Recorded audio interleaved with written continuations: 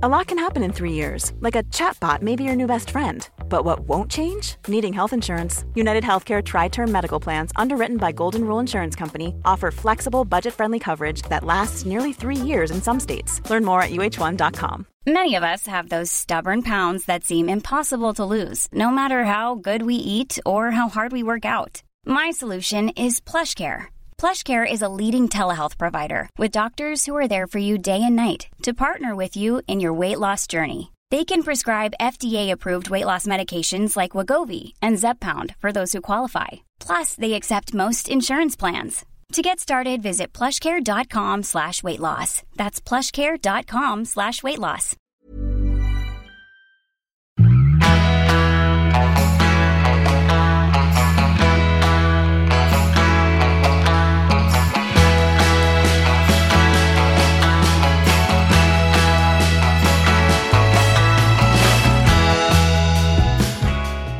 Hej och välkomna till ett rykande färskt avsnitt av Träningspodden som jag tror banne mig får byta namn på till Karriärpodden, för det här kommer handla väldigt mycket om karriär på veckans avsnitt av Träningspodden. Ja, men det blir nog så lite naturligt den här gången faktiskt. För jag som heter Jessica, ni som lyssnar på Träningspodden vet vem jag är. På andra sidan har vi Lovisa.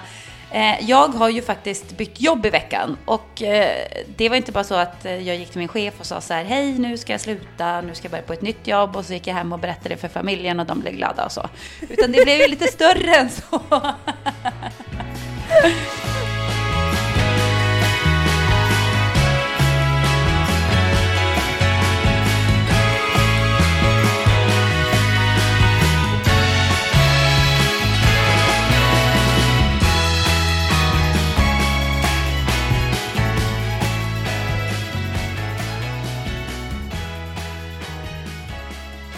Det blev ju liksom, det slog ju ner med ett brak det här att jag skulle byta kanal efter 15 år. Ja, och eftersom Träningspodden handlar väldigt mycket om livsstil så blir det ju att det här upptar ju en väldigt stor del av ditt och mitt liv, alltså vad det man jobbar med.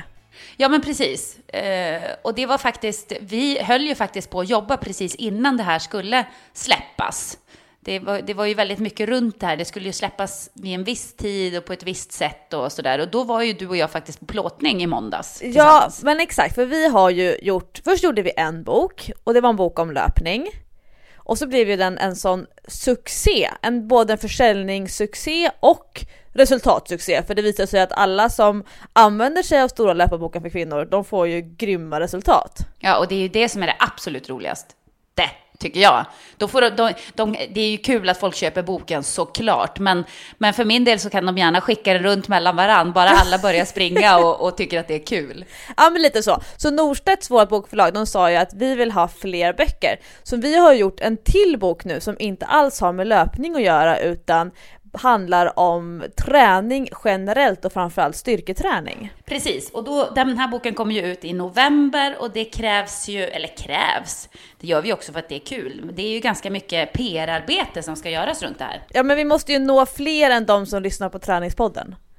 Även om det känns som det är väldigt många. Ja. Vilken storsäljare det blir. Om varenda en av 60 000 lyssnare Träningspodden köper ett enda ex, då blir det liksom en av de mest säljande träningsböckerna i Sverige genom tiderna. Ja, och då blir det fler böcker. Ja. Så det är win-win för alla. Exakt. Ni kan ju tänka på det, ni som lyssnar på Träningspodden. Men vi var ju då i studion i måndags för vi skulle fota ett reportage, en artikel till Amelia som handlar bland annat om styrketräning och träningsfeminism. Någonting som både du och jag brinner extra mycket för. Ja, det var jättekul. Det var en väldigt bra intervju tycker jag. För vi fick ju prata lite grann om styrketräning och träning under olika skeden av ens liv. Kanske när man tränar för att prestera, när man är yngre, som både du och jag har gjort när vi har tränat på elitnivå. Och sen när man kanske tränar för att vara smal, som i alla fall jag har gjort när jag jobbade som modell. Hur man tränar efter att man har fått barn. Hur man tränar när man börjar fatta att man tränar för sin egen skull och så vidare. Alltså det var väldigt spännande. Jag tror att det kan bli en ganska bra artikel faktiskt. Ja, men Amelias målgrupp är ju rolig på så sätt för att det är den här helt vanliga kvinnan. Och det är den som jag brinner lite extra för och engagerad i. Att det handlar inte om fitness och det handlar inte om att man ska hålla på med Ironman. Utan det är en helt vanlig kvinna som vill träna. det är liksom den personen som jag i alla fall vill tala till varje dag. Precis, och det gör vi verkligen i den här boken. Men det var ganska kul när vi var där, för att du märkte ju på mig att jag var ju lite disträ. Hade ju huvudet någon annanstans än på den där plåtningen. Jag kände igen lite grann från när du precis hade träffat din kille. Det var lite samma beteende. Det var... Ja, då hade jag ju inget huvud överhuvudtaget, tror jag. Det låg och svävar iväg någon annanstans. Ja, men du tittade på telefonen lite extra antal gånger. Jag märkte att du tappade tråden lite grann när vi satt och pratade. Och jag kände att det är någonting i görningen. Vi kände nog det hela teamet där i fotostudion. Ja, och det var ju det. Det var ju så himla spännande det här, för att vi har ju ändå hållit på det ett tag. För att det skulle släppas när det passade alla parter, Kanal 5 och TV4 och jag och sådär. Så att det har ju varit en viss rädsla att det skulle läcka ut, och då blir det ju inte riktigt samma sak. För det var så skönt för mig att jag skulle få vara först och lägga ut det här på mina egna sociala medier.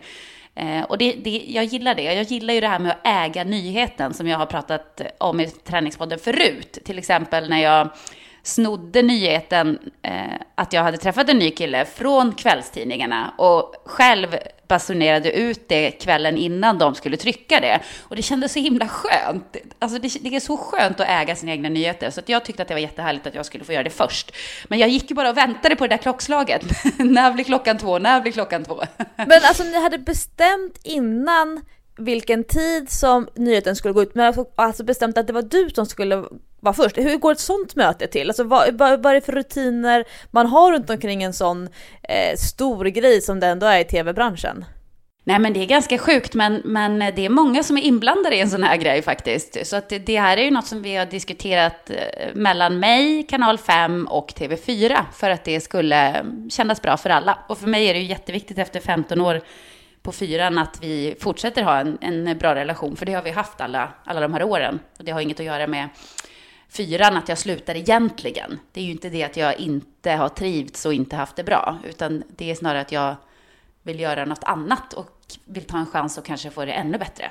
Helt enkelt. Men i alla fall, så vi hade kommit överens om att jag skulle släppa det här först, sen skicka 5 ut en pressrelease och sen kan 4 lägga ut sina grejer eller komma med sina kommentarer då. Så det var gången. Så att när jag hade varit på fotograferingen där med dig, då drog jag vidare till Kanal 5 och satt där med Kanal 5s presschef i ett konferensrum och liksom bara väntade. Och han var så här, ja, tänk nu snackar vi med TT först och sen de här. Och då satt det ändå en sån här liten jantetjej på min axel som tänkte så här, men tänk om ingen bryr sig. Tänk om ingen ringer.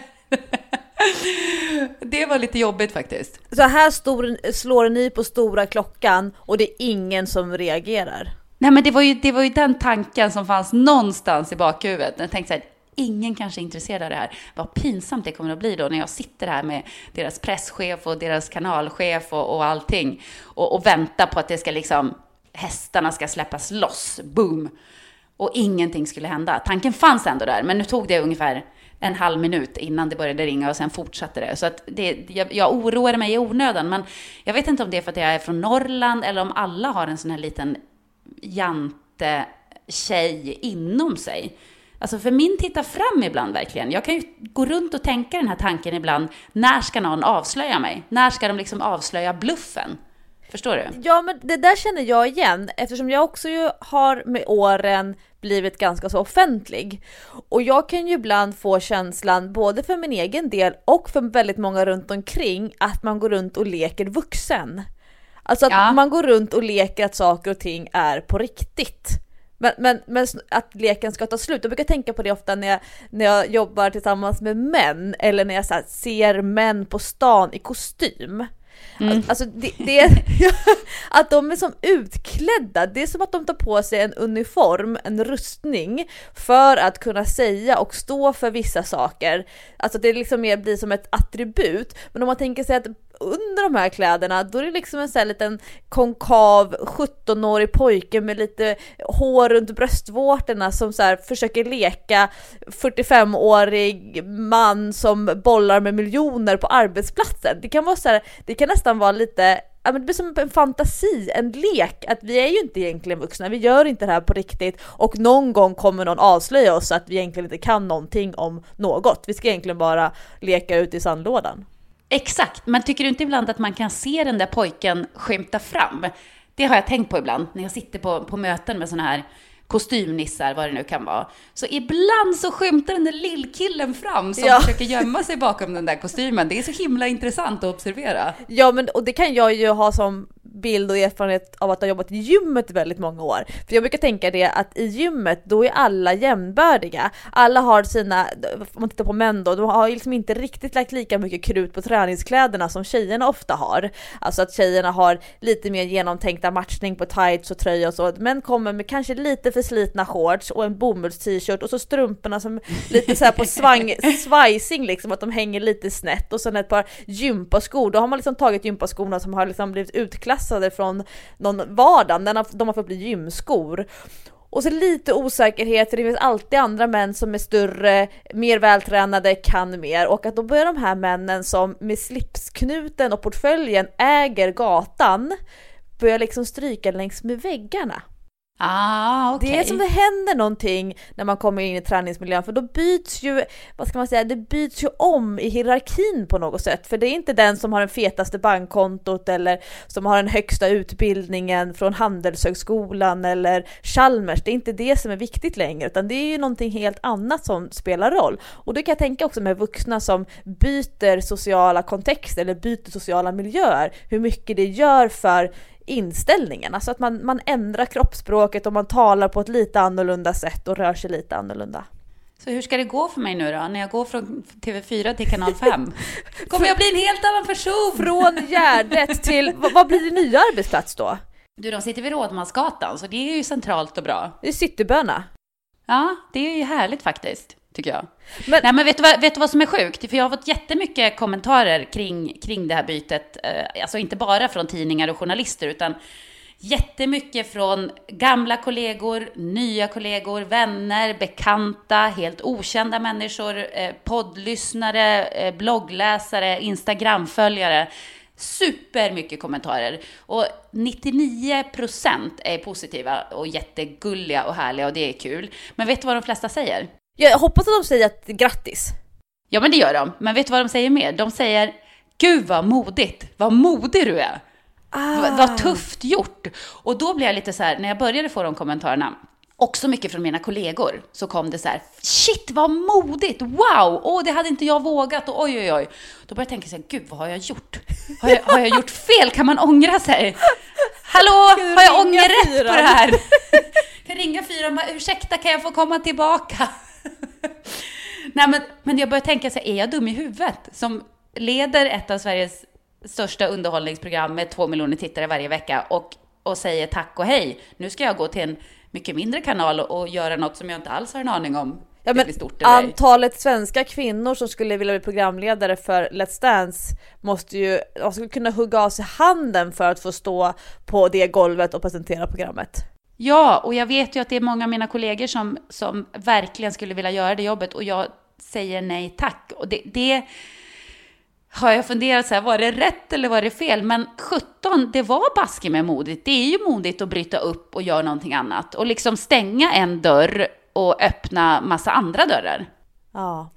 Men en fundering som jag har nu, och det är för att jag är ju inte riktigt inne i den där svängen, och jag tänker om man som poddlyssnare av Träningspodden, man har sitt jobb, man har sin utbildning, man har sina kollegor, så kanske man har en partner, man kanske har familj, och så tänker man så här, ja, jag skulle vilja byta jobb, och då har man en chef och man har ett par kollegor, de bryr sig ju ändå ifall man byter arbetsplats eller vill skola om sig och börja plugga istället eller vad det nu kan vara. Och sen så kommer ju ändå familjen engagera sig, för det kanske påverkar arbetstiderna, det kanske påverkar lönen. En del byter ju jobb för att få sämre lön och andra byter ju för att få andra arbetstider och så vidare.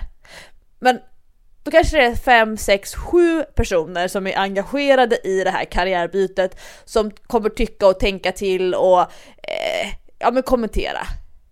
Men hur agerar man, och hur reagerar du när det då handlar om kanske 1 miljon, kanske upp mot 2 miljoner tittarsiffrorna på Let's Dance som är engagerade i Jessica Almenas arbetsplatsbyte, karriärbyte? Alltså det är ju lite speciellt. Det går ju inte att komma ifrån att det är lite speciellt. Men jag tror, för mig var det nog viktigt att jag verkligen var säker på vad jag gjorde. Att det här känns rätt för mig. Och då spelar det ingen roll egentligen vad andra tycker. Men det har tagit ganska lång tid att komma dit. Det har varit en jättelång process. Jag har faktiskt gått och funderat på det här i över ett år. Mm. Men kan du prata om det här med vem som helst innan beslutet är taget? Nej, det går ju inte. För det här är ju känsliga grejer. Det får ju inte läcka ut. Så att de här mötena som jag har haft med Kanal 5 har ju varit extremt hemliga. Och det är ju också av respekt för ens nuvarande arbetsgivare. Att man vill liksom inte skylta med att hej, jag är ute här och kanske ska få ett nytt jobb. Det känns ju inte så bra. Men jag har ju pratat med min kille såklart, mest med min kille. Det är nog han som har fått mig att ta det här steget till slut och liksom har lärt mig att det inte är så farligt med förändring. Man dör inte av det. Och sen så har jag pratat med några kompisar. Jag har pratat med några i branschen som jag litar på men kanske inte har en personlig relation till. Aha! Ja, jag tror att det är viktigt faktiskt. För att när man pratar med sina vänner så de ser ju liksom andra faktorer kanske, även om de är i branschen. Så har de ju ändå en personlig relation med mig. Och det kanske också är svårt att se på det kliniskt utifrån när man har en personlig relation, tror jag. Och man kanske inte heller vågar säga rakt ut vad man tycker och tänker. Så det kan en person som har insyn i branschen men som inte värderar eran relation. Så det kan liksom mer vara någon som kan vara lite mer saklig utifrån. Exakt, så jag har pratat en del med en för detta kollega till mig som jag litar väldigt mycket på när det gäller just tv-branschen, som har varit i tv-branschen länge och bett om råd och fått bra råd, tycker jag. Hur jag ska navigera. Men måste man ge referenser när man byter arbetsplats på det här sättet i ditt fall? Hur menar du då? Ja, men alltså jag tänker om man är i min rekryteringsprocess att man ska börja jobba som byta skola, om man jobbar som lärare eller om man ska byta byrå och så vidare. Så skickar man in sitt CV och så får man gå på intervju och så kanske det går bra för man kommer på en ny intervju och träffa någon chef och en till kollega kanske. Och så säger de så här, ja men vi skulle gärna vilja ha 2 referenser. Ja, nej. Det behöver man inte göra. Inte när man har jobbat 15 år i branschen. För det är ju så att det är ju ganska många som ser mig på jobbet. Och kan ringa till städaren. Det är ju inget som händer i skymundan, om man säger så. Och jag blev ju headhuntad. Det är ju ganska coolt faktiskt. Jag blev ju värvad, headhuntad. Nej, men det var en gemensam kollega till mig och kanalchefen på Kanal 5 som ringde mig och sa, jag har en person som vill ha ett förutsättningslöst möte med dig. Jaha, så jag, vem är det då? Jag kan inte säga det riktigt. Och då blir man lite det här, finns inga förutsättningslösa möten.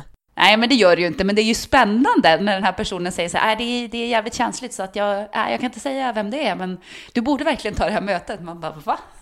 Du kan bli draftad till amerikanska basketligan. Ja, men då blir man ju ändå nyfiken. Så jag gick ju med på att ta det här mötet. Och det kanske jag inte hade gjort om jag långt innan hade vetat vem det var. Eller om han hade ringt mig själv då, han som är chef på 5:an. Då hade jag kanske sagt så här, nej men tack, jag har det bra. Liksom. Men nu blev jag ändå nyfiken, så tänkte jag så här, ja men jag kan ju lyssna på vad han har att säga. Så det var så det gick till, och sen har de fortsatt att uppvakta mig och sen ska jag ju erkänna att när jag fick hoppa in där och göra ett avsnitt av Breaking News med Fredrik, för Filip var borta när Filip och jag hade haft en liten Twitter och Instagram-beef. Ja, ni hade bråkat lite grann. Ja, men vi bråkade lite. Filip och Fredrik, de muckar ju lite med folk ibland, speciellt Filip. Det är som att han behöver lite drama i sitt liv, tror jag. Så att vi hade ju en liten beef där, och då ringde de mig och frågade om jag ville hoppa in som vikarie för Filip, och TV4 sa ja, vilket var helt fantastiskt. Och jag tänkte att det här måste jag ju testa för att känna på lite grann hur är det att göra program på 5:an. Och det var väldigt kul, för att jag kunde släppa fram en liten annan sida av mig själv. Som inte behövde vara så korrekt hela tiden. Det är viktigt när man gör så stora program som vi gör i TV4 att man ändå tänker på att det är väldigt många människor man vänder sig till, och allt man säger och gör får väldigt stort genomslag. Så att det blir ju att man måste vara lite kontrollerad, eller vad ska jag säga. Inte som i träningspodden, icke-politiska värld här. Nej, det är en annan värld i träningspodden. Men det var lite en annan värld i Kanal 5 också. Det var ju samma programledarjobb. Vi hade ett manus, vi gick igenom det, man var förberedd och sådär. Men det fanns ändå större möjligheter att gå utanför boxen och kanske vara lite mer som man är i vanliga fall. Alltså som när jag sitter här och pratar med dig i träningspodden. Förstår du? Man kunde svära. Och man kunde säga något som, oj, det här blev fel. Här kom det en groda, ja. Hoppsan, sa. Och det var kul. Jag kände mig lite busig. Och jag tänkte så här, undrar om det är så här att göra tv på Kanal 5. Att man får vara lite busig. Kanske få släppa fram en annan sida av sig själv. Lite mer Jessie from the Block.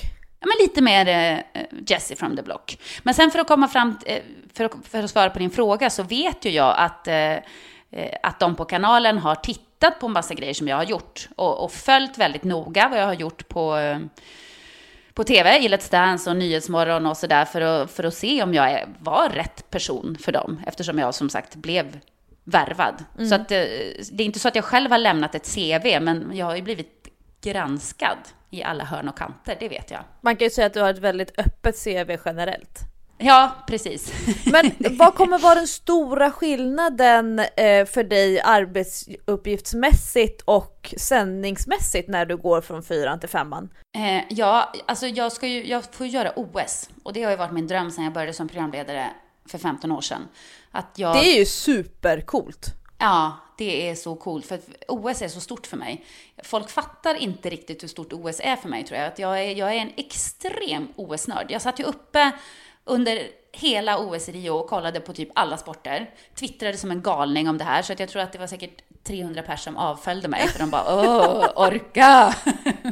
Vi hade till och med temaavsnitt om OS här i träningspodden. Ja, men jag vet. Jag är så besatt av OS. Jag tycker att det är det absolut största som finns. Och ja, det är inte alla som fattar det, men för mig är det absolut största. Och det har varit mitt mål sedan dag 1 jag började med tv. En dag ska jag vara programledare för OS. Och då kändes det ju ganska långt borta, kan jag säga. Då var det så här, ja, jag är en liten travprogramledare. Jag kommer väl aldrig att få chansen att göra någonting annat. Men det fick jag ju. Men det var ganska kul, för jag måste berätta det här för dig. Det är också en karriärsgrej. När jag hade precis börjat som programledare för travet. Och det gick lite halvknackigt. Jag fick ju en del kritik och jag blev ledsen och tog åt mig och ville sluta och sådär. Det var väldigt jobbigt att komma in som tjej i travet generellt. Men då tog en chef in mig på ett möte och sa så här: nej, nu får du faktiskt skärpa dig. Antingen så kan du harva på här och vara travprogramledare, eller så kan du sluta, gör det då. Eller så är det Agneta Sjödin-vägen som gäller. Och så ritade han liksom en kurva också på en sån här whiteboard. Så här, första alternativet, det var bara rakt fram. Och så när han sa Agneta Sjödin-vägen, då var det rätt upp mot stjärnorna.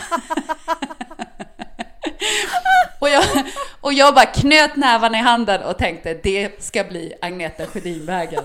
Och hon var ju störst av alla då. Hon gjorde ju liksom de största grejerna. Hon ledde ju Let's Dance också innan mig. Så att när de ringde mig och frågade så här, vill du ta över Let's Dance för Agneta ska sluta, då bara kände jag så här, nu har jag ju nått det där målet. Nu har jag gått Agneta Sjödin-vägen. Vilket var väldigt härligt. Och nu har jag ju nått ett mål till, att jag får göra OS, vilket har varit mitt karriärsmål sedan jag började. Men det är coolt när man når sina mål, även de som är riktigt långsiktiga, för det här har ju tagit mig 15 år. Jag tänkte säga det, om du började jobba på tv för 15 år sedan och sen så har vi OS, det är om 2 år som du ska göra då, eller? Ja, 1,5, precis. Och det heter... I Pyeongchang.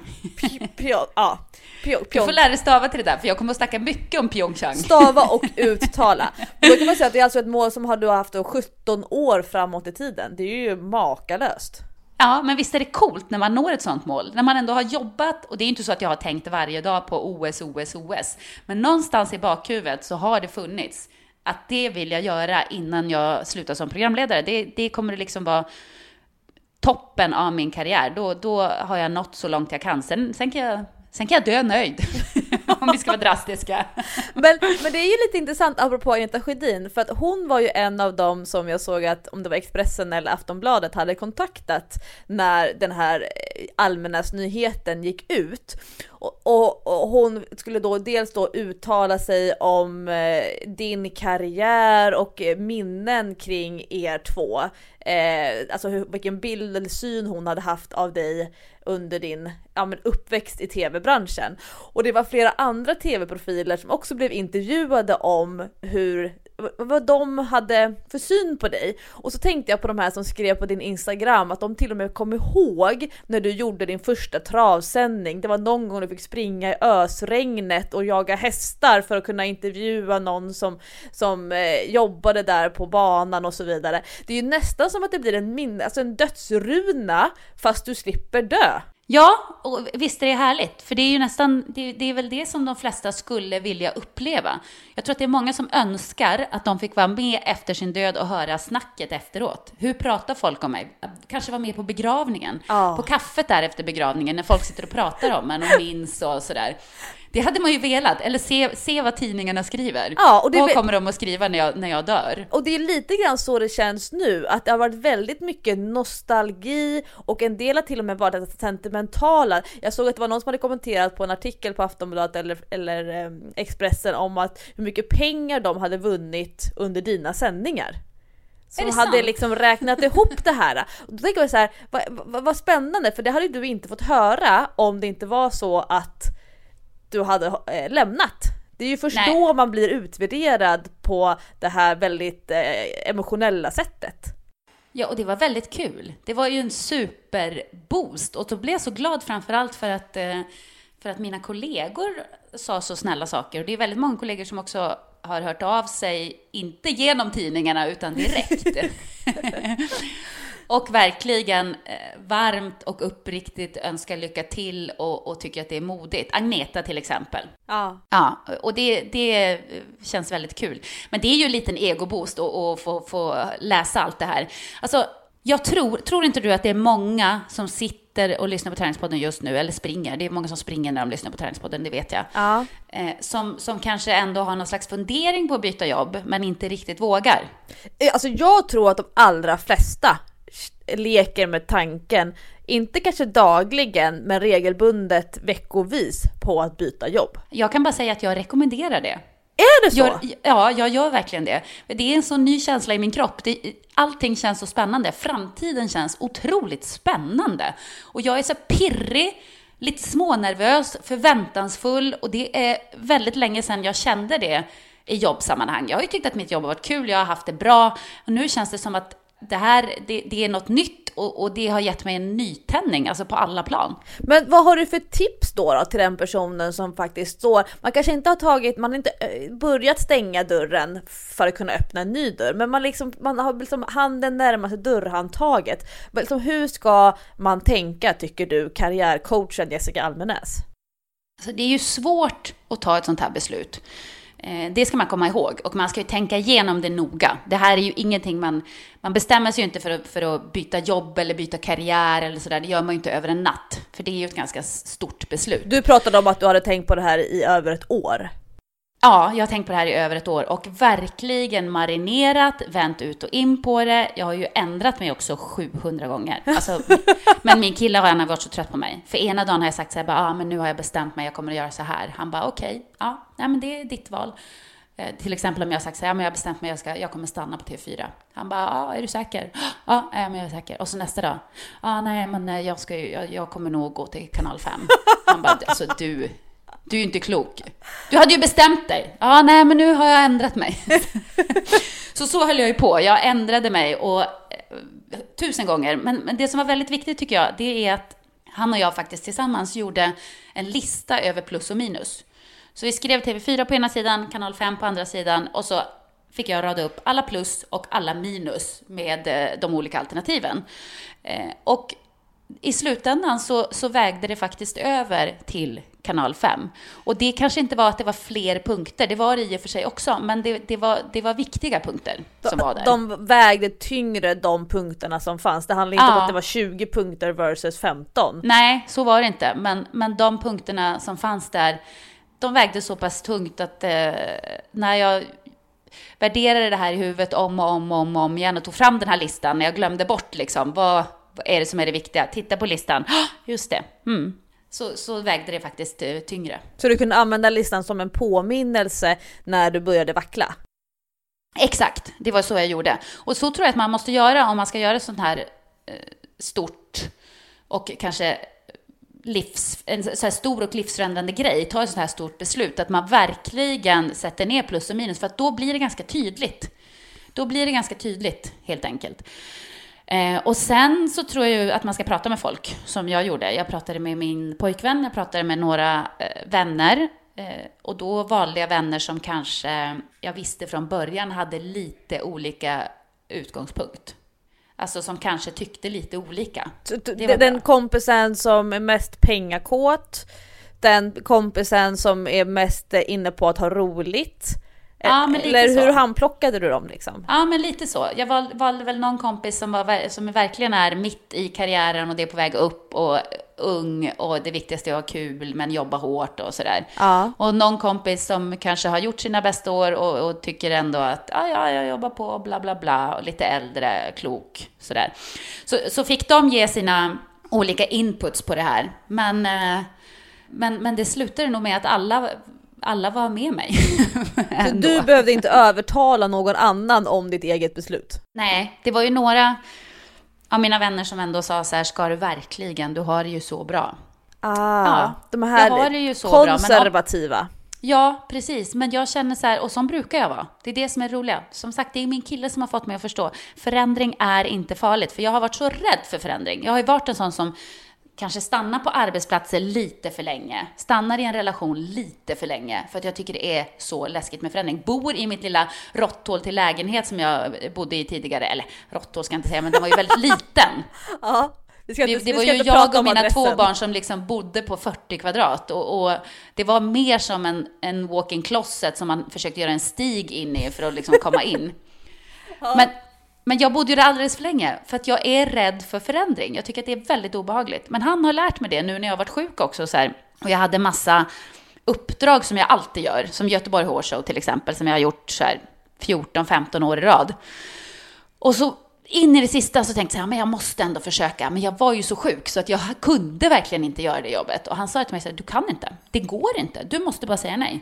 Och det gjorde så ont i mig att säga nej. Och jag skrev det här mejlet till min chef där på Göteborg Horse Show. Och jag grinade när jag skrev det. Och jag grinade när jag fick svar. Och det var så jobbigt. Och så kom den här helgen. Göteborg Horse Show passerade. Jag överlevde. Det var fan i mig inte så farligt. Och sådana där beslut tvingar han mig att ta hela tiden. Alltså bryta så här gamla vanor, göra förändringar. Och när man gör det så inser man att det här var inte så farligt som jag trodde att det var. Och det tror jag faktiskt att jag har tränat på det där. Var ju en av anledningarna till att jag till slut vågade ta det här stora beslutet. Att säga säga mini-nej i mindre frågor först. Precis. Men sen måste jag, vet du vad jag blev väldigt inspirerad av när du och jag jobbade häromdagen på den här plåtningen med Amelia. Ja, berätta.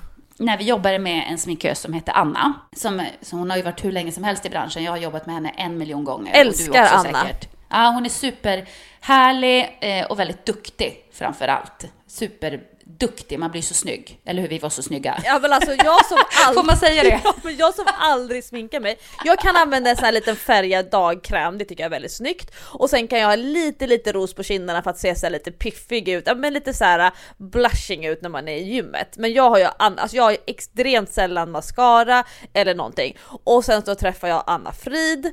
Och hon lägger the magic touch. Alltså jag blir så snygg. Alltså det här är ju så sjukt. Jag satt i en fåtölj och då var det så konstigt. För plötsligt så kommer ju en av dina kompisar in i studion. Ja, det var jättekonstigt. David Elenius traskade in där plötsligt. Och det var ju så här, och allt det här skulle släppas och David och jag hade inte pratat sen det här kom fram, liksom, sen han fick veta det och vi hade smsat och så. Så det var lite känslosamt. Ja, ja, men jag såg då, han tittade på dig och så sa han, men gud, är du här? Och sen tittade han på mig i fåtöljen där jag satt så snyggt sminkad men ändå i träningskläder och så sa han, jaha, du är också här. Och sen fortsatte han prata med dig och jag har ju aldrig träffat David innan. Så du tänkte så här, vad? Ja, men tänkte så här, ja men vi kanske är liksom, det kanske har en sån här nivå, tjena. Det är en sån relation vi har. Det är så kändisar funkar, alla känner alla. Fast man aldrig har träffats. Nej, exakt. Och sen så efter 2 minuter så avbryter han sig i ert lilla snickesnack. Hey, I'm Ryan Reynolds. Recently, I asked Mint Mobile's legal team if big wireless companies are allowed to raise prices due to inflation. They said yes. And then when I asked if raising prices technically violates those onerous 2-year contracts, they said, "What the f*** are you talking about, you insane Hollywood ass?" So to recap, we're cutting the price of Mint Unlimited from $30 a month to just $15 a month. Give it a try at mintmobile.com/switch. $45 up front for 3 months plus taxes and fees. Promo rate for new customers for limited time. Unlimited more than 40 gigabytes per month. Slows full terms at mintmobile.com. A lot can happen in 3 years, like a chatbot may be your new best friend. But what won't change? Needing health insurance. United Healthcare Tri-Term Medical Plans, underwritten by Golden Rule Insurance Company, offer flexible, budget-friendly coverage that lasts nearly 3 years in some states. Learn more at uh1.com. Så vänder han sig till mig och säger, men gud, jag trodde du var Marie Serneholt. Alltså, det kan vara den finaste komplimangen jag någonsin har fått. För vad hände i din kropp då? Hur lång blev du då? Jag blev ju lång, jag rodnade. Alltså Marie Serneholt, hon är en av mina stora girl crush. Jag älskar ju Marie. Ja, hon är supersnygg, Marie. Hon är verkligen one of a kind. Men det roliga är att folk brukar ju säga till mig också att Marie och jag är så lika. Och jag har någon bild på mig och Marie som till och med min kille såg, och han bara, ja, ni ser ut som syrror liksom. Ja, och det är ju så konstigt, för du och jag får ju också höra att vi är lika. Ja, men jag vet. Så vi kanske är så här 3 trillingsyrror. Ja, men alltså då kommer okända trillingsyrror. Marie Serneholt, Jessica Almenäs och Lovisa Sandström. Ja, det är väl härligt. Alltså, det är liksom triple touch. Kan jag få vara med i det här gänget? Jag har ju aldrig sett mig som att utseendet skulle vara någonting till min fördel. Jag har aldrig tänkt på att göra mig snygg eller att passa in i en sån här typ av kvinnligt ideal. Och jag har ju sett Marie, hon tränade på ett gym som jag jobbade på för länge sedan. 6:00 på morgonen, helt osminkad. Hon glider in och bara äger hela lokalen. Det är som att allting stannar upp, och inte för att det är Marie Serneholt, för det är klart att det är en kändis, men det är inte det som är grejen, utan det är hur man approachar rummet. Och det var ju supercoolt att se, och att jag sen kunde få lite koppling till att här sitter jag lite nonskint sminkad i en fåtölj i en fotostudio och ser ut som Marie Serneholt. Ja, vi kanske får starta ett girlband. Ja. Det hade varit något. Fråga... Nya A-teens, fast vi får hitta något annat, tror jag. Jag ska se om man kan hitta telefonnummer till Marie och stalka lite. Åh nej, stackars Marie. Nu har hon fått lopsan på halsen. Som en liten terrier. Gud vad roligt. Ja, men vi måste ta en bild någon gång, alla vi 3.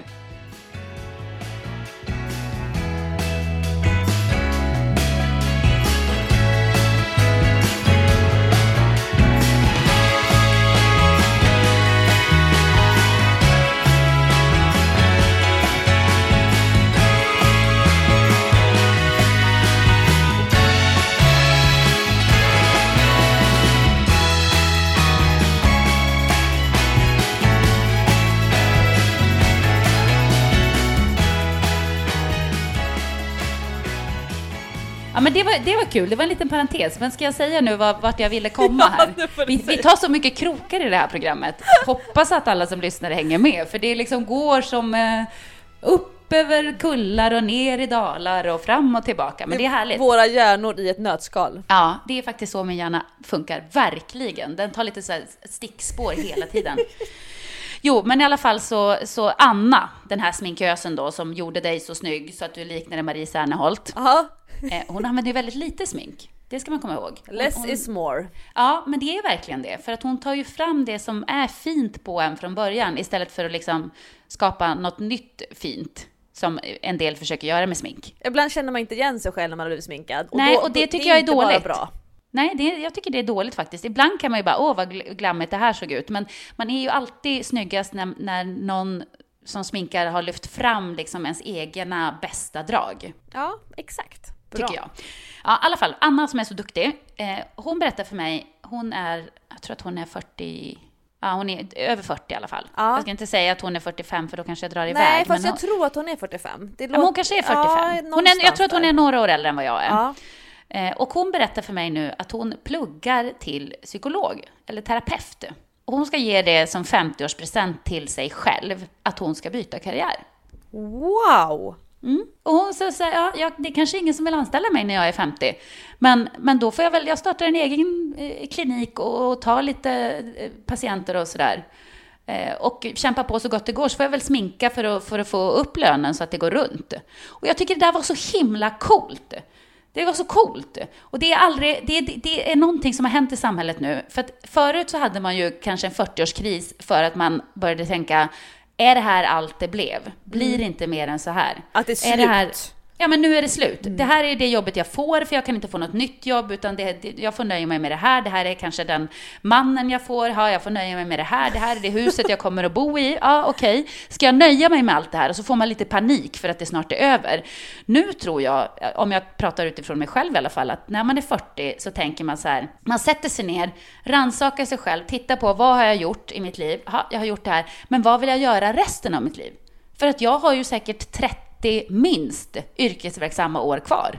Ja, fler än vad du har haft bakåt i tiden. Ja, exakt. Jag har mer yrkesverksamma år kvar framför mig än jag har bakom mig. Och därför så ska man ju tänka så här, vill jag byta karriär? Ja, men nu är det ju dags. Och det är så modigt att göra det. Det är tufft. Jag har ju bara bytt jobb, men det var ju ett ganska stort steg för mig ändå. Som ändå liksom redan hade det bra och 2 miljoner tittare varje fredag.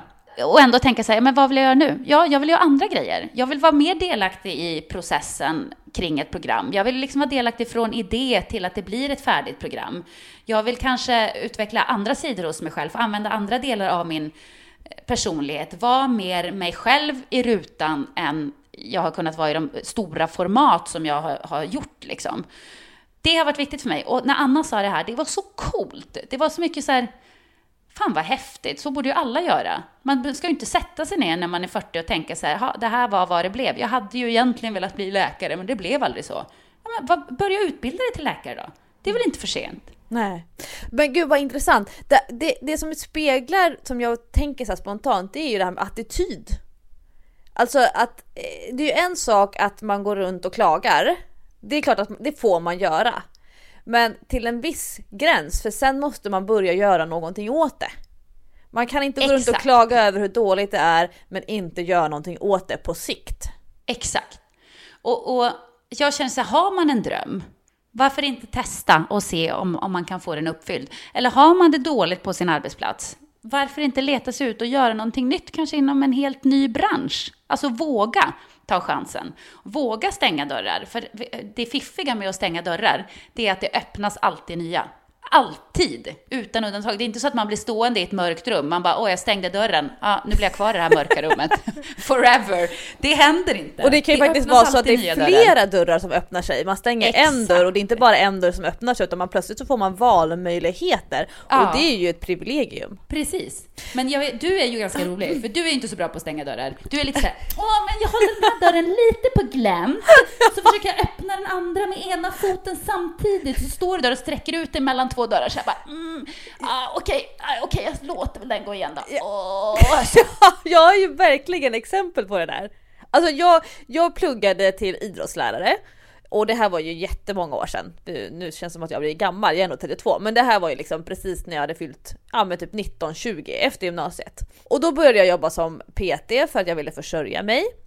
Och sen så hamnade jag på en skola. Så trots att jag kanske inte hade tänkt att jag skulle plugga på GH för att bli idrottslärare, så ville jag ändå ha utbildningen. Men jag hamnade på en skola. Och sen jobbade jag som PT heltid. Och sen så tänkte jag så här, men jag skulle vilja testa att inte vara anställd PT. Jag skulle vilja prova att vara egenföretagare. Så då gick jag tillbaka till skolans värld med en fot. Och så sa jag upp mig från min anställning som PT på gymkedjan. Och så jobbade jag halvtid som egen, eller nästan heltid som egen, och halvtid som idrottslärare. Och så liksom kunde jag glida lite över, jag kände med foten så att det blir lite stabilare. Så då kunde jag säga upp mig från min idrottslärartjänst. Och så kunde jag känna så här, okej, men nu står jag stadigt här som egenföretagare. okej, nu skulle jag vilja ta nästa steg. Då liksom lyfter jag foten långsamt, sätter ner och känner att marken är stabil. Okej, jag vill börja rekrytera. Jag vill liksom att fler människor ska jobba för mig. Och då kan jag liksom sätta in foten långsamt. Ja, det var stabilt. Så varje steg som jag har tagit i min karriär och i mina utbildningar och att bygga upp de företagen som jag har idag, det är inte kasta igen dörren, nu öppnas det massa dörrar och så kör vi, utan det är extremt lugnt och långsamt och hela tiden gardering. Alltså jag är trygghetsknarkare. Jag har alltid i alla fall 2 backup-planer för alla projekt. Ja, men du vill ändå veta att du har något att falla tillbaka på. Om det skulle skita sig, då kan jag ändå falla tillbaka på det här. Ja, jag vet exakt hur jag skulle försörja mig som 65-åring. Och jag har backup-planer för allt. Och jag älskar den känslan. Jag har ju aldrig backup-planer. Jag bara kastar mig ut, så får det bära eller brista. Det är liksom plan A som gäller. Mina nerver skulle inte klara av det. Men vet du, jag har ju gjort så mycket sjuka grejer i mitt liv. Som när jag till exempel spelade basket på elitnivå. Jag spelade ju i elitserien och så här, var med i juniorlandslaget. Och hade jag fortsatt så hade jag säkerligen även varit med i seniorlandslaget, det gissar jag. Men jag bestämde mig bara för, nej, nu vill jag göra någonting annat. Så mitt i den här karriären så sökte jag jobb på Disneyland i Paris. Och fick det jobbet och bara, men nu åker jag och gör det i ett halvår. Och bara lämnar hela basketkarriären, alltså mitt liv, som hade varit mitt liv. Jag var ju ung då, men jag var ju 18-19 liksom. Det upptog hela din verklighet. Men det hade ju varit hela mitt liv sedan jag var kanske 11-12, och bara basket. Jag gjorde inte en enda resa efter gymnasiet, kanske en chartervecka tillsammans med min pappa. Men jag var aldrig ute och backpackade eller reste på något sätt, för jag var vettskrämd. Jag har aldrig vågat åka ut på sådana långa resor, för det var alldeles för osäker mark för mig. Så att jag skulle hamna på Disneyland i Paris, alltså jag skulle nog inte ens åka till Paris. Ja, men sen gjorde jag ju samma sak igen. För sen kom jag hem efter den här tiden. Började spela basket igen och fick liksom jobba mig upp. Jag hade ju inte tränat på ett halvår, så det var ju en bit. Men kom ändå upp på nivå och spelade så här division 1 som då var precis under elitserien. Och när jag var på gång och få tillbaka min gamla karriär, så var det någon som sa till mig så här, men ska inte du prova på att jobba som fotomodell? Det skulle passa dig.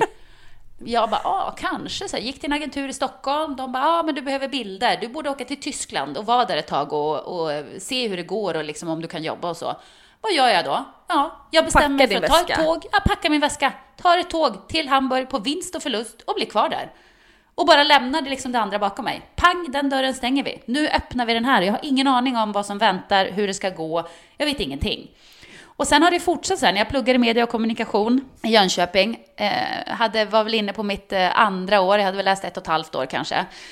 Och få frågan så här, skulle du vilja testa att bli programledare för trav i TV4?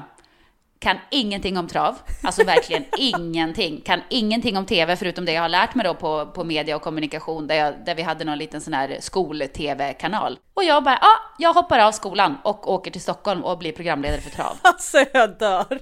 Men jag gör sådana där saker hela tiden. Jag är så knasig. Jag bara kastar mig ut i det. Jag hade ju ingen aning om det skulle funka eller inte. Jag tror ju att jag säkert har gått miste om väldigt många saker för att jag inte nappar och inte har vågat och inte har velat. Men jag mår ju inte sämre av det. Men jag kan ju tycka att det är väldigt roligt när du och jag sitter upp och snackar och du berättar så här livshistorier om konstiga människor som du har träffat genom åren och så vidare. Och den erfarenheten har ju inte jag. Men jag är ju å andra sidan 32 år och har byggt upp liksom min plattform och min bas här i Stockholm. Så jag ligger ju många år före de människor som har varit ute och rest och träffat massa människor och hoppat mellan jobb och så vidare. Jag har jobbat med träning sedan jag var typ 13. Jag har ju kommit jättelångt, men jag har också kommit ingenstans. Ja, men jag förstår lite grann vad du menar. Jag fattar lite grann vad du menar. Jag skulle i alla fall vilja skicka ut till Träningspoddens lyssnare ett litet motto sådär. Och det är också en gammal kliché. Men det här är ändå ett bra citat, ser du. Vi gillar dina citat. Ja, men jag gillar ju att dela med mig av mina favoritcitat sådär. Nej, men det är bättre att ångra det man gör än att ångra det man inte gör. Kom ihåg det i livet, faktiskt. För är det så att det skulle skita sig, ja då sket det sig väl då. Men då får man söka nya vägar. Då har man ingen plan B, då får man väl skaffa sig en plan B. Om plan A gick åt skogen. Men det blir spännande, det är kul. Det är liksom roligt att bryta av från den här stigen man går på i skogen. Man går på en nedtrampad bred stig i skogen rakt fram. Bumbli, bumbli, bumbli, bum. Efter ett tag blir ju det där lite tråkigt. Det är så himla kul att bara, nej, nu svänger jag in på den här lilla stigen. Som jag inte ens vet om någon har gått på. Men det är kul. Nu tar mitt liv den här vägen. Livet är så kort, man måste testa att göra sådana grejer. Men jag är lite nyfiken på, vad säger dina barn om att du byter stig och svänger av? Ja, men Dylan är lite ledsen, min 7-åring, för att han älskar att vara på Nyhetsmorgon. Det är det bästa han vet. Alltså han älskar att kliva upp med mig 4:00 på morgonen och åka till jobbet. Vilket är helt sjukt. Men han tycker det är så kul att träffa massa människor. Och en tv-bebis. Ja, men han är det. Och han brukar få vara assistent till våran studioman Karo när hon jobbar på Nyhetsmorgon. Och hjälpa henne liksom. Och hämta gäster och fixa och dona och hämta vatten till dem. Och så. Han tycker det är jättekul. Så han var lite ledsen över det. Och jag tror att ungarna kände lite såhär, men Let's Dance då, det var ju ändå lite coolt att man gjorde Let's Dance, för det ser ju alla på i princip. Men sen tyckte de det var kul för att jag hintade lite grann att vi kan köpa lite mer lördagsgodis. Ja. Så. Och det här som jag alltid brukar, det här är ju hemskt egentligen, det här är verkligen inte PK det jag ska säga nu. Ja, det här är exklusivt för Träningspoddens lyssnare, får inte lämna poddappen. Ni får inte skvallra baske mig, men jag brukar ibland hota mina barn med när de, du vet, inte förstår pengars värde och så här och tycker att de ska ha ditten och de ska ha datten och sådär. Eller när de bråkar för mycket när jag var sjuk så kunde jag säga så här, ni får inte hålla på så här, då blir jag aldrig frisk. Och om jag inte blir frisk, då måste vi flytta ut i förorten. Men Jessica! Så det är deras största skräck. Så när jag började jobba igen, så nu när jag skulle byta jobb så fick jag direkt kommentaren från barnen så här, måste vi inte flytta ut i förorten då? Det är Jessie from the block som har pratat. Nej, det är så hemskt. Som att det skulle vara något fruktansvärt. Har de ens varit i förorten? Ja, nej, men jag vet inte vad de får för bild av förorten nu när jag håller på så här. Ja, det här är ju verkligen inte PK, men mina barn, speciellt min äldsta, han har ju alltid bott i innerstan. När han föddes bodde vi i Vasastan, sen så har han bott på Kungsholmen på några olika ställen. Så att, ja. Han lämnar sällan tullarna. Ja, han lämnar sällan tullarna. Hur sjukt den kan låta. Här sitter jag från Jokkmokk liksom, och mina barn är sådana små stadsrotter som är rädda för förorten. Uff. Jag har ju också en 7-åring. Du har ju Dylan och jag har Sixten. Ja. Och det är ju roligt för att Sixten vet ju vem Dylan är. Framförallt för att han har så fantastiskt hår. Ja, hans hår är ju kändis, det brukar jag säga. Ja, och det kommer ju min 16 år som har så här spikrakt svennebananhår. Och i och för sig har han fått en kommentar av en tjej på hans skola att han var väldigt lik Marcus i Marcus och Martinus. Och då växte Sixten en halv meter. Det var som Marie Serneholt fast för en 7-årig pojke. Ja, jag förstår. Ja. Men i alla fall, jag och min man, vi pratar sällan jobb hemma. Även fast vi jobbar mycket hemifrån, för vi jobbar ju tillsammans, så pratar vi aldrig om jobb framför barnen. Vi kan liksom, ibland till och med så kan vi smsa varandra jobbsaker ifall barnen är i samma rum. För att det är så tråkigt för dem om de ska behöva lyssna på pengar och träning och men så här jobbsaker som deras öron inte ska behöva få in. Men jag satt och pratade med Hans om dig. Det här var precis måndag eftermiddag. Så satt jag och bläddrade igenom Expressen och Aftonbladet på nätet och läste alla. För att det var till och med så att jag blev intervjuad och uppringd av en tidning som ville veta vad händer med Träningspodden. Då har ändå Träningspodden blivit ganska stor. När det är så här, nu byter hon kanal och det första en reporter tänker är så här, vad händer med Träningspodden? Men jag måste få svar. Vi kan ju lugna våra lyssnare med att Träningspodden still going strong. Ja, precis. Det händer ingenting med Träningspodden. Nej, men då så sitter jag och Hans då och pratar om att du byter kanal och att du går från 4:an till 5:an. Och då sitter min 7-åring och bygger med Lego och så hör han det här och så jag vet inte att han sitter och lyssnar, men han liksom rätar upp ryggraden från det här lite krokiga Lego-byggarhållningen och så säger han 5:an! Ska Jessica byta från 4:an till 5:an. 5:an, det är det bästa. Och då först, men Sikten, hur vet du det? Har du koll på tv-kanaler? Han bara 1, 2, 3, 4, 5. 5 poäng. Det är det bästa på skala 1 till 5. Nej, vad gulligt. Förstå att jobba på Aktuellt på 1:an. Det är det sämsta i Sixtens bok. Men 5:an, då är man liksom, det kan inte bli bättre, för då är man på högsta nivån. 1:an, då är man liksom vattenvärd. Oh yes, 3:an, lagom bra. 4:an, det är okej, men det är inte perfekt. 5:an, det är liksom perfektion. Jag gillar tanken på det, att man har jobbat sig upp. Ja. Han började på SVT, det dög inte. Tog en liten omväg via 3:an, 4:an, ja ganska bra, 5:an, nu jäklar har jag nått ner i vanan. Ja, så 5 poäng till Jessica Almenäs för kanalbyte. Men du, vet du vad? Jag måste säga dig en grej. Jag har glömt bort mitt maraton nu med allt det här. Det här är ju helt hopplöst, för det är ju nu på söndag. Ja, men det är ju bara 3 dagar kvar. Jag vet! Och jag fick inte alls de förberedelserna jag ville ha. Förra veckan, då var jag ganska trött, som jag berättade i träningspodden. Att jag fick lite bakslag på min utmattning efter att modeveckan var ett stök. Och det var Kristallen och det var Nyhetsmorgonjobb och det var mycket liksom. Så att jag var väldigt trött förra veckan och orkade inte träna som jag skulle. Jag fick inte till mitt långpass som jag skulle göra, mitt sista långpass. Jag fick inte till mitt sista intervallpass. Och då gjorde jag en klassiker som säkert många har gjort, som är så otroligt puckad. Vill jag höra det här ens? Nej, det vill du inte. Du kommer bli så arg på mig. Du kommer bara säga, men idiot. Nej, men jag kände mig lite piggare på helgen, på lördagen. Så jag tänkte så men en vecka innan ditt maraton. Jag vet. Och jag kör värsta intervallpasset. Almenäsintervallerna, hur hårt som helst, är helt slut efteråt. Och ändå tänker jag så här, men jag ska nog köra lite styrketräningsvarv här. Köra lite cirkel. Och kör igenom armar, ben, jag kör utfall, jag kör benböj, jag kör allt möjligt. Men Jessica... Ja, men jag vet. Jag vaknar på söndag och jag kan ju inte gå. Jag har ju så ont i kroppen. Så seg, så trött och musklerna bara skriker. Och då bara vaknar jag och tänker så här, hur dum får man bli? Har du aldrig sprungit ett maraton förut? Vad är det du håller på med? Träna i kapp liksom. Det finns inget som heter träna i kapp. Det går inte att träna i kapp. Jag är så trött på mig själv. Men nu pratade jag med dig häromdagen och då sa du till mig så här, men nu får du ta det lugnt här bara i den här veckan. Så att nu har jag tagit det väldigt lugnt. Jag har ätit mer som du sa att jag skulle, fast det tar mig emot och proppa i mig massa konstiga grejer.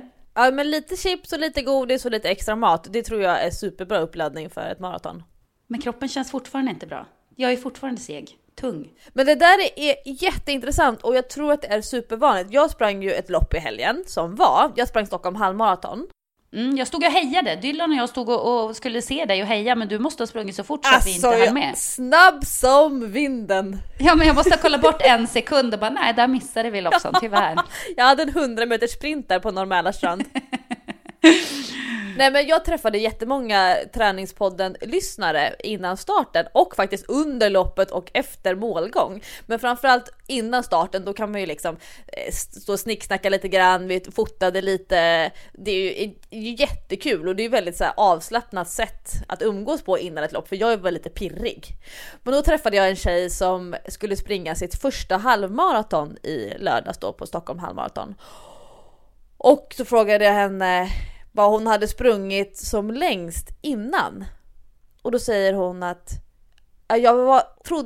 jag visste inte om jag skulle kunna klara att springa ett halvmaraton idag, så jag provade att springa 20 kilometer förra helgen.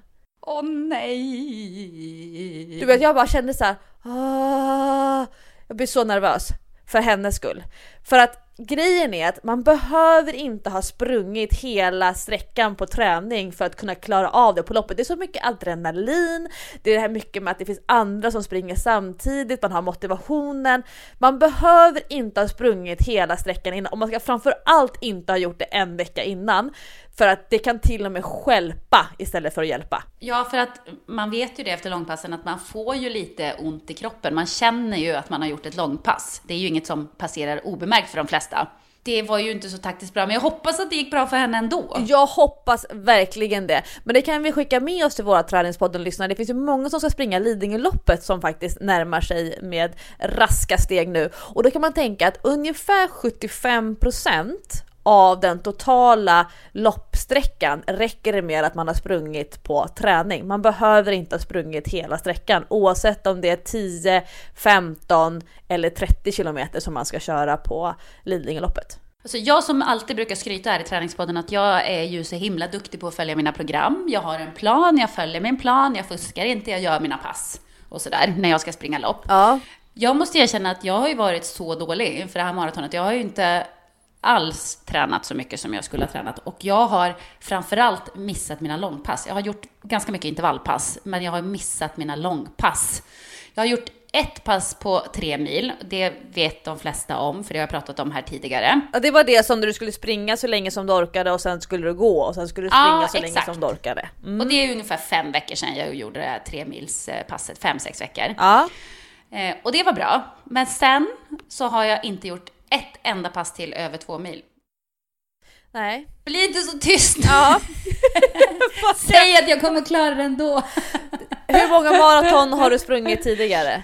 Jag har sprungit 3, men jag har aldrig gjort så här få långpass som jag har gjort inför det här maratonet. Det man kan tänka på är att kroppen kan inte skilja på huruvida det har varit träning eller tävling. Vilket innebär att om man tittar på åren bakåt i tiden, så alla maratonlopp som du har sprungit, alla långpass du har sprungit, allting som du har gjort tidigare sparas i en bank. Aha, är det så det funkar? Så du behöver inte vara orolig när du står på startlinjen. Är det på söndag eller lördag? Söndag. Då kommer din kropp känna till, den kommer känna igen och den kommer veta hur den ska plocka fram krafterna. För träning är en så långsiktig grej, framförallt konditionsträning på de här långa distanserna. Så det sitter i ryggmärgen, det sitter i kapillärerna, i mitokondrierna, i lungorna, i alveolerna. Alltså kroppen kan det där, men det handlar väldigt mycket om att ha tillit och inte bli nervös och inte jaga upp sig, utan vara så här lugn och trygg och satsa på det här som jag kallar för jämn farthållning. Att inte rusa iväg och springa så snabbt jag kan så länge som jag orkar.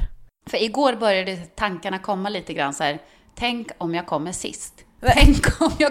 Tänk om jag springer jättelångt efter alla andra och kommer sist. Det är samma känsla som när du sitter i konferensrummet med presschefen på 5:an. Och tänk om ingen bryr sig. Och ingen bryr sig. Ja, jag vet, det är lite samma känsla. Nej, men det var bra att du sa det där. Det känns lite lugnare och tryggare att kroppen har sparat det där. Och det har du faktiskt rätt i. För varje maraton som man har sprungit så tycker jag att kroppen har blivit bättre på att taxera hur fort man ska springa och hur mycket krafter man ska använda och hur mycket krafter man har kvar när det känns som att man är helt slut. Ja, och det jag tycker är viktigt att komma ihåg, det är att det handlar inte bara om träningseffekten och de träningspass som man har genomfört kopplat till att ställa sig på startlinjen, utan det handlar väldigt mycket om vad har jag gjort resten av tiden. För att du har haft det ganska så stökigt runt omkring dig på dina tidigare maratonlopp. Och jag upplever ju, du kan ju rätta mig om jag har fel, men att du har mycket lugnare runt omkring dig generellt, alltså övergripande.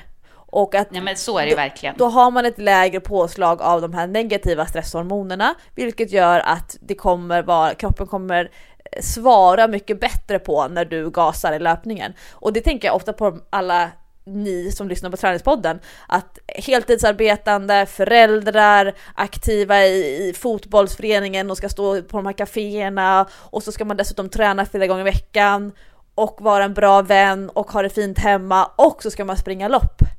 Alltså man måste se till helheten, att man kanske inte kan ha förväntningarna på att man ska stå förberedd som värsta OS-superstar på startlinjen när man haft en arbetsvecka eller en arbetsmånad eller ett arbetsår där det hela tiden har varit en känsla av att det står en upp i halsen. Nej, och då tror jag också att det är viktigt att man själv justerar sitt mål och sin målbild faktiskt. Reviderar.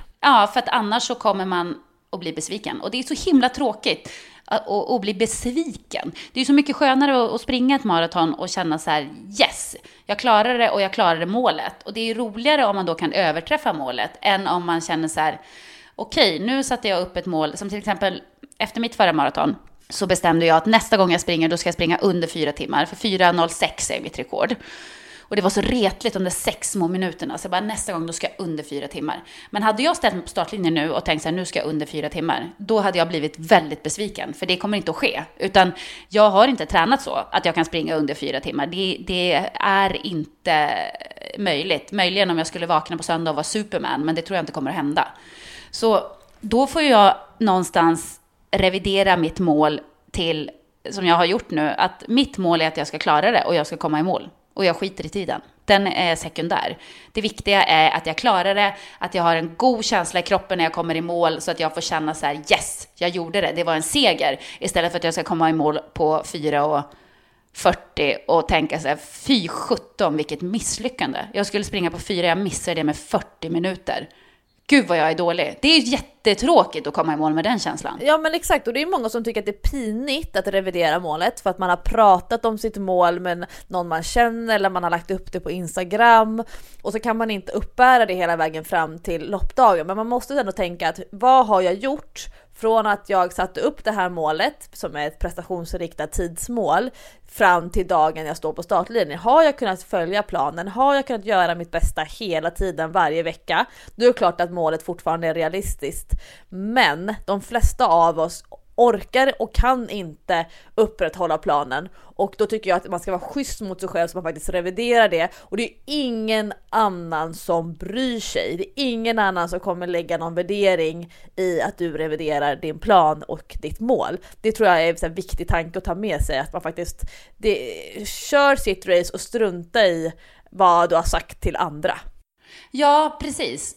Och det är ofta där det är det där man hamnar i ofta, att man tänker så här: gud, vad ska andra tycka nu? Här har jag gått och sagt att jag ska göra det här på 4 timmar. Och vad ska folk tycka om mig nu? De kommer att tycka att jag är så dålig. Det där är också den där lilla djävulen som sitter på ens ena axel ibland och snackar. Det ska man ju skita i, precis som du säger. Man ska göra det för sin egen skull. Och man tror alltid att folk bryr sig om allt vad man gör och håller på med. Men det gör inte folk, för folk har nog med sitt eget. Ja, och det kan vi väl sammanfatta hela det avsnitt av Karriärpodden som Träningspodden har bytt namn till. Ja, det blev ju det den här veckan. Men det kan vi faktiskt sammanfatta det att om det är så att man vill byta jobb eller revidera sitt mål, att man faktiskt får göra det och det är ingen annan som kommer tycka och tänka massa negativa saker. Och om någon gör det, då kanske den personens åsikter inte ska väga så tungt, för det är faktiskt man själv som ska leva med sina egna beslut. Exakt, och jag kan ju bara säga så här att när man gör det, har fattat det här beslutet och verkligen bestämmer sig för att nu ska jag göra den här förändringen i mitt liv, det är ju en sån lättnad, man känner sig så lycklig och fri och så att hela världen ligger öppen, att det finns så mycket möjligheter. Och det är en skön känsla, det gillar jag, den vill jag skicka med er in i helgen. Ja, gud vad bra. Och då håller vi som lyssnar på Träningspodden, då har ungefär 60 000 tummar hållna nu, Jessica, för att du ska ta dig runt på Kassel Marathon 2016. Och överleva så att jag kan podda nästa vecka igen. Ja, det är bara hoppas jag. Du får inte överge mig här med poddmicken själv.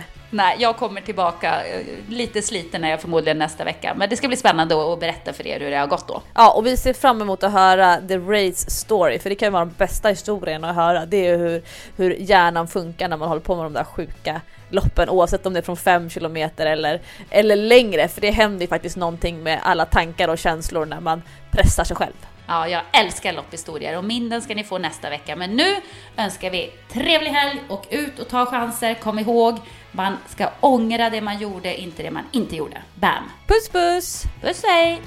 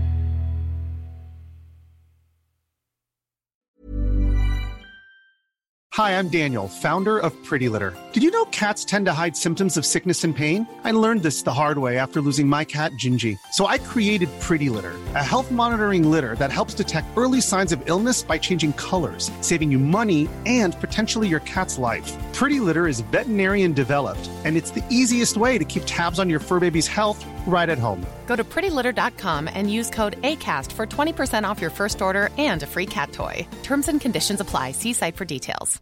Imagine the softest sheets you've ever felt. Now imagine them getting even softer over time. That's what you'll feel with Boll & Branch's organic cotton sheets. In a recent customer survey, 96% replied that Boll & Branch sheets get softer with every wash. Start getting your best night's sleep in these sheets that get softer and softer for years to come. Try their sheets with a 30-night guarantee. Plus, get 15% off your first order at bollandbranch.com. Code BUTTERY. Exclusions apply. See site for details.